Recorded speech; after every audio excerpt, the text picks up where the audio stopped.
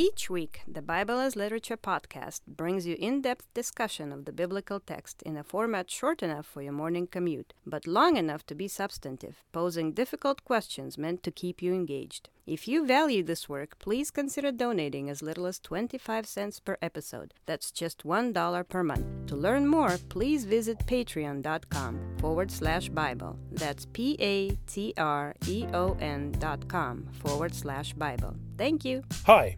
This is Father Marc Boulos with the Bible as Literature podcast. This week, Richard and I interview Father Timothy Lowe about his paper, The Gospel of Matthew and the Law Interpreted for Jew and Gentile, one of several excellent papers presented in Phoenix, Arizona at the 2015 Symposium of the Orthodox Center for the Advancement of Biblical Studies. Father Timothy explains how the Gospel of Matthew was written not just to carry, but to impose the Torah on both Israel and the nations. You're listening to the Bible as Literature.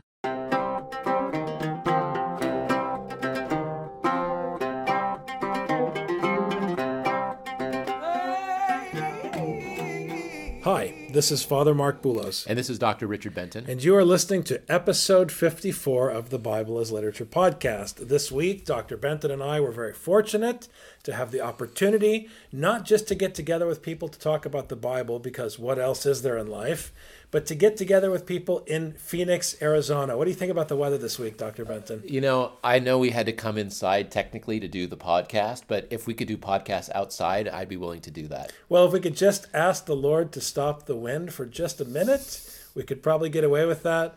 But since the Lord does not listen to biblical scholars, I don't think we have a chance. 75-degree sunshine, the Lord has not graced Minnesota with in the middle of January. So That's true. That's true. We had to go to Phoenix. I don't know what that says about us. Anyways, we're very excited. We have Father Timothy Lowe here. Father Timothy is pastor of St. Mary's Assumption, Albanian Orthodox Church in Worcester.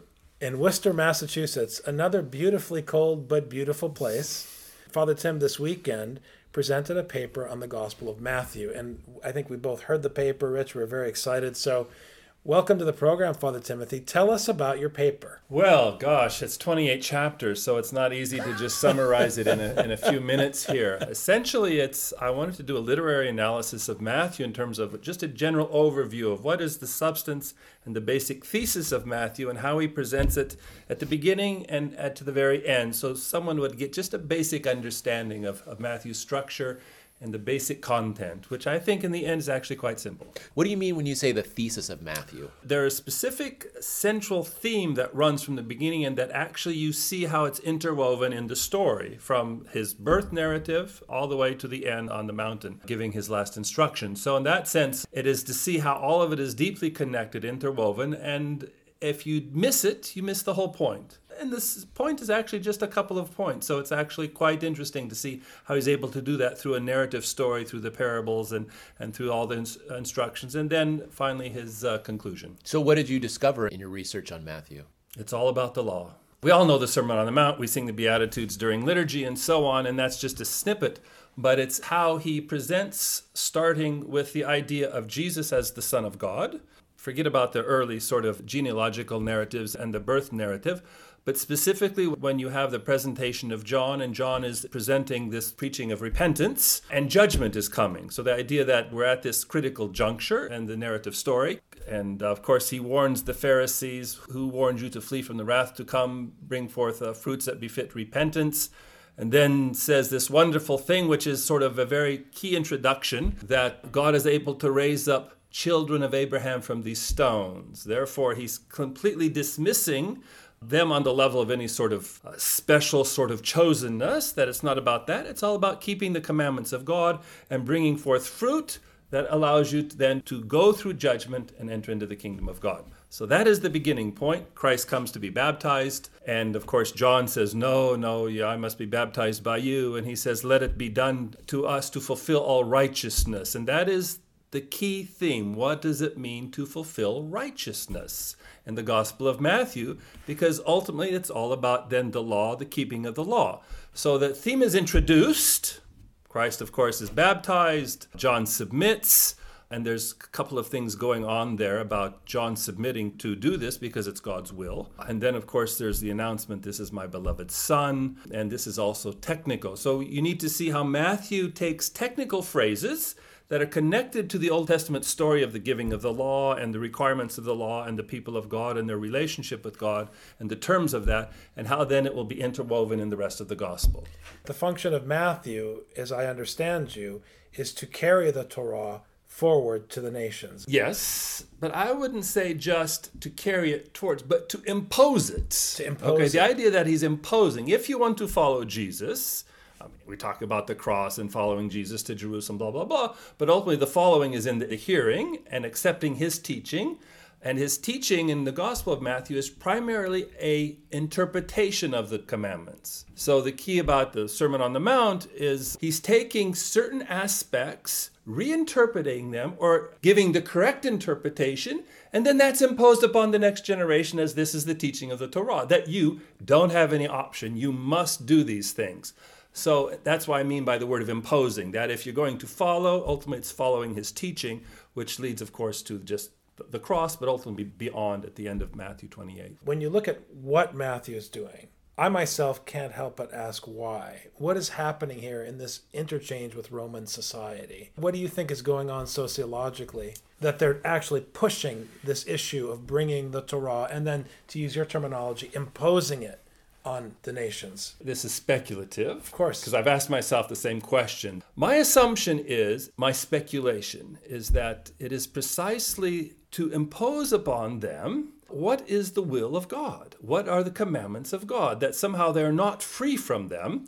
And so that anytime you have to sort of focus on ethical, moral issues, behavior, what is required, what is the kingdom of God, how does one get to it, what is God's will, that it's precisely to counterbalance what I would say is probably just sort of crazy, aberrant behavior. And the Gentiles, even though they have a Roman structured law, ultimately this is emerging from a Judaic context. And when you are connecting, let's say, with the biblical story, for those that it's not inherent in them, Paul uses the idea of being grafted onto a tree, and the Gentiles, non-Jews, are being grafted upon the preaching of the law and the prophets in that history. So I think it's a way of deeply connecting, integrating them, and then see what is well-pleasing to God, see, in the context of behavior and judgment. Because I think that Matthew is also imposing upon everyone the idea of judgment. Matthew, more than any other gospel, I forget some scholars, 60, 70 times, there is the theme of judgment constantly in there. And then the big strike is the judgment of Jerusalem, because he understands the destruction of Jerusalem as the judgment of God against their sin. So that serves as a warning, as a backdrop, if you're in the larger Roman context and wherever your niche is and so on, that there is the one God and he has his people and they must be faithful. And so judgment is always a critical part of that. When you say the judgment against Jerusalem and the destruction of Jerusalem, can you talk about how that understanding of judgment comes out in the book of Matthew? The climax in Matthew to me is chapter 27 and the trial before Pilate. Just before that, Christ is on the Mount of Olives and he's giving a private discourse to the disciples about the coming destruction of Jerusalem. And even though if it's written in the 90s, this is already a complete fact, but he's using it as a motivation of warning. The kingdom of God shall be compared to this. There were 10 virgins, whatnot. All of that serves as a warning to the new emerging community in the larger Roman world. So the idea that it's instructional, okay, this would be my point, that Matthew, even in his parables, it specifically is instructional to the Christian community. And so even the warnings about the scribes and the Pharisees, the woes and so on, which is all about leadership, actually is a warning to the church, okay? This has happened, this is the result, watch out, your place isn't necessarily secure. That's why I love the parable about the guy who's in the wedding feast and doesn't have the right wedding garment. You see, I mean, that is a warning to the Christian community. You have been baptized, you are now a part of the community, but your place isn't secure. He can walk in and say, where is your garment? out, you see, and he was already brought in as a second choice. We know that famous sort of principle of Father Tarazi that we are God's second choice, you see, not his first. So don't think you're actually too great or too special. So put that in the context of arrogant Roman power and so on. And all of it is being undone by this idea of judgment has come. You have the stories of judgment, starting with certainly the Israelites in the wilderness, and then the northern tribes in 1 Kings, and then the second judgment of Judah in 2 Kings, and now you have the consummation of judgment, which is the key point in Matthew, that it says, now is coming upon you all the righteous blood from Abel to Berechiah. For Matthew, there is this consummation of an end. There is a beginning or a continuation, but only in the person of Jesus and only in his teaching. And it is teaching that is what is going forward. Everything else has been dismantled. There is no functional historical Jerusalem, Israel, in terms of the Christian. It's all about Jesus being the Israel, the Son of God. And that's not a question of his divinity. It's a question of him being God's son, you see. And then it continues forth in the Christian community. Think about the mechanism. There's some absurdity here. You have destruction of Jerusalem, and then you tell a story about the destruction of Jerusalem and why it happened. And in the story, you put all these warnings to the people up until the destruction of the temple. How strange that would be, that you would write a story about the destruction of Jerusalem, and in the story there's warnings all throughout of how you have to be careful of this. So how does that work? How does that function in the story? We know that the biblical text in general deconstructs everyone.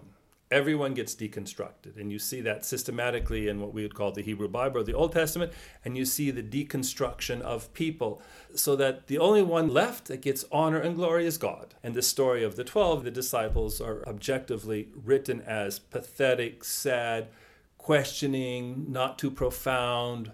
Peter, on one hand, he's being exalted. On the other hand, he's saying, get behind me, Satan.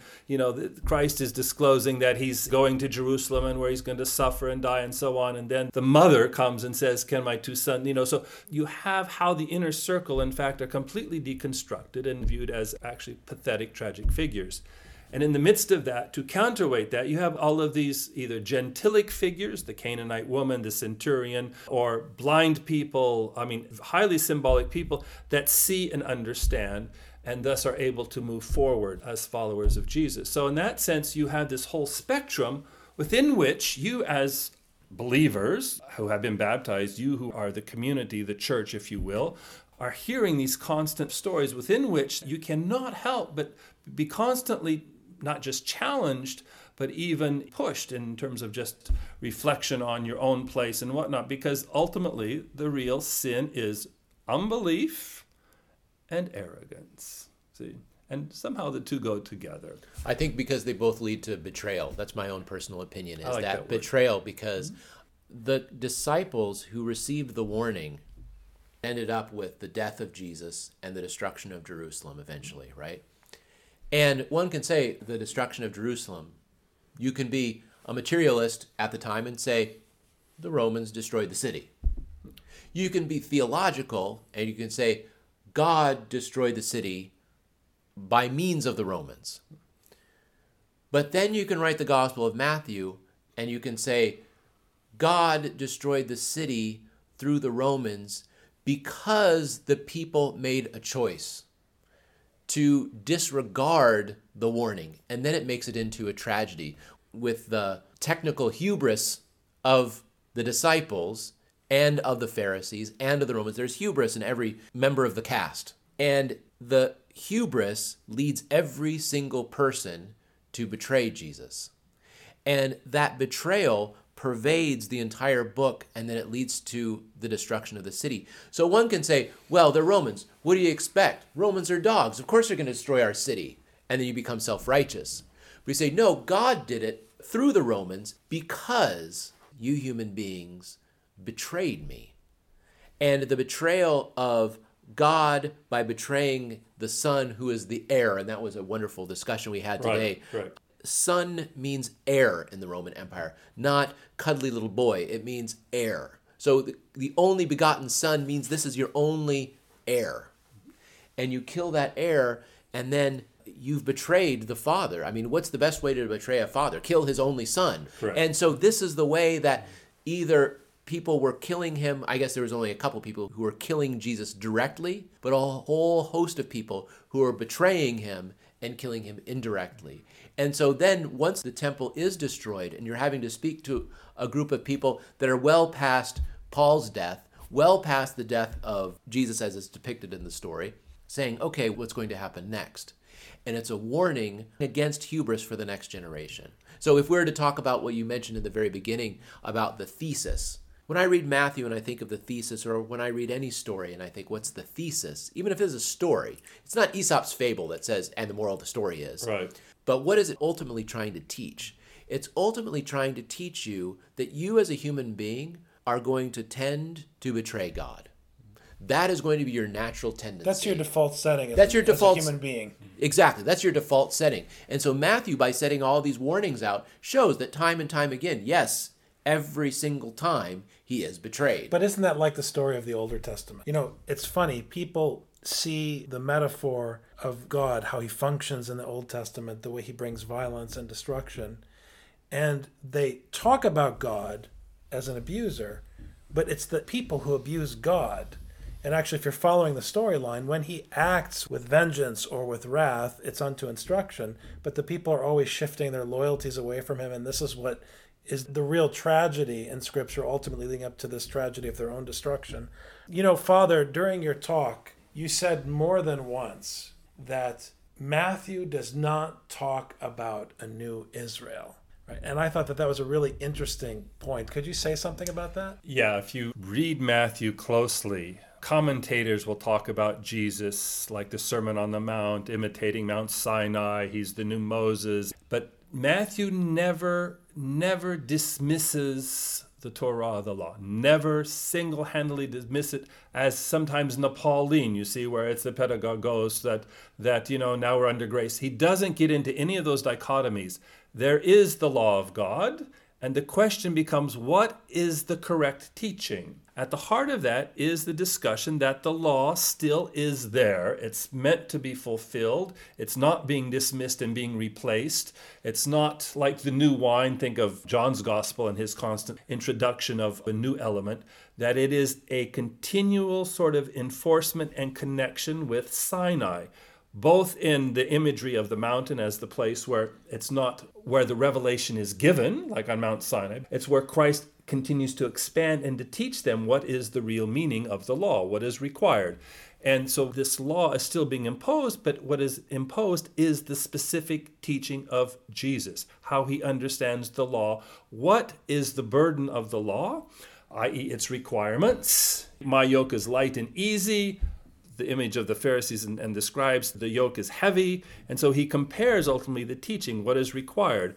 And so even then when it comes to sort of consummating in what we call sort of the Lord's Supper, the word new covenant is not used in the text, if you really look closely.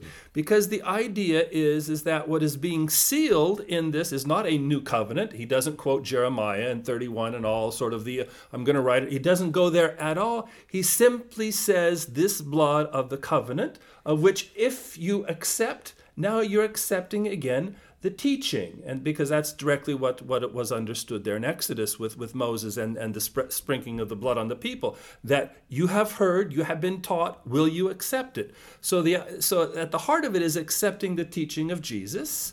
What is it that's God's will? And then the doing of it. And that's all Matthew is about at the end of the day. God has his will, he has his teaching, you must do it.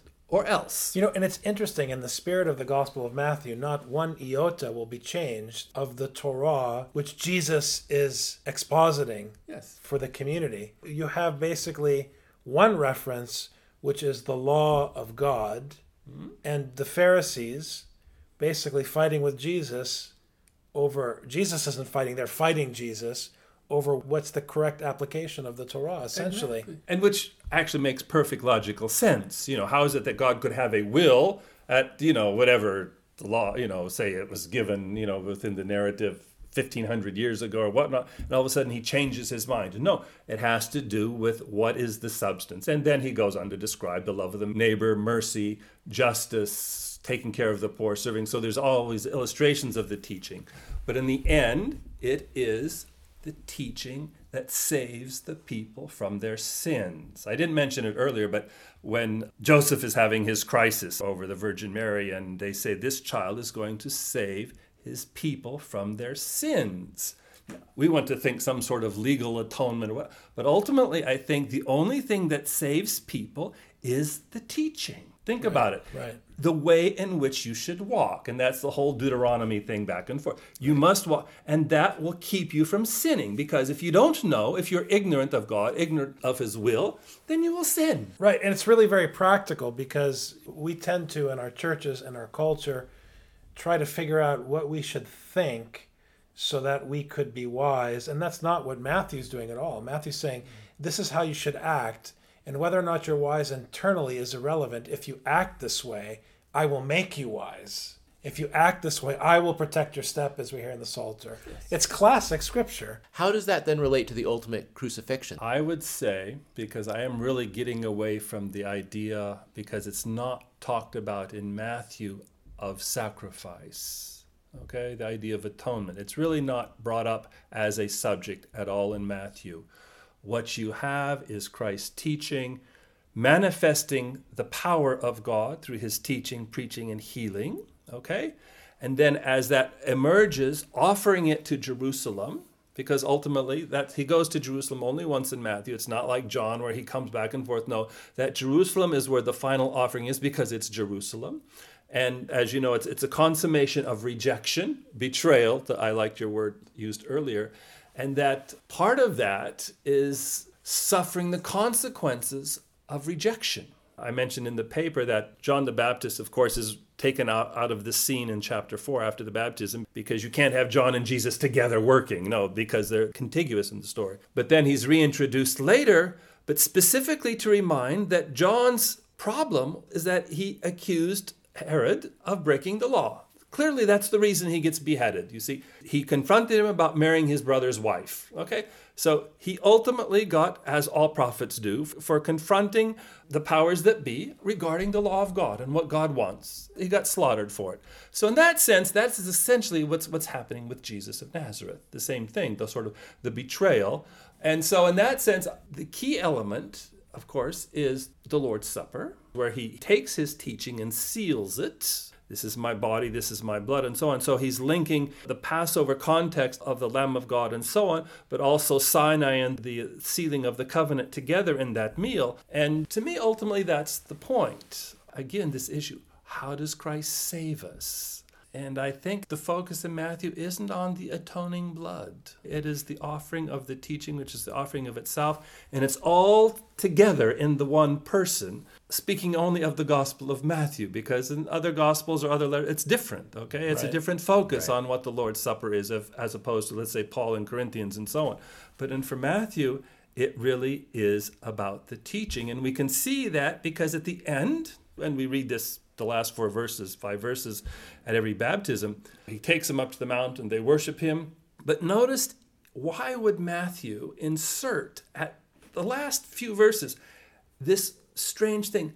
They're there, they're worshiping him, but some doubted. Where does this come from? Why is Matthew taking another strike at the people of God? Some doubted, and then he says, of course, all authority has been given to me, which this theme of authority runs through the whole of Matthew. Yes. He says, go out, baptize, and teach them to observe all that I have commanded you. The teaching and the observing is the central mystery. And the baptism is the doorway that just begins, that is sort of the catechetical process of hearing and observing. And I'm with you till the end of the age. Of course, he's with us through the teaching, through the keeping of the covenant, which is through the keeping of his teaching, his commandment. And of course, the mountain is the mountain of Sinai, from which Jesus gave the Torah and the Sermon on the Mount. Now the mountain in Matthew is in Galilee of the nations. You know, you can, with your trust in God's instruction, move mountains. The mountain is the point of both revelation and therefore is the launching point, because ultimately this teaching is for everyone. So when I say that Matthew is the law being imposed upon Jew and Gentile, Jew and non-Jew, everybody is starting all over.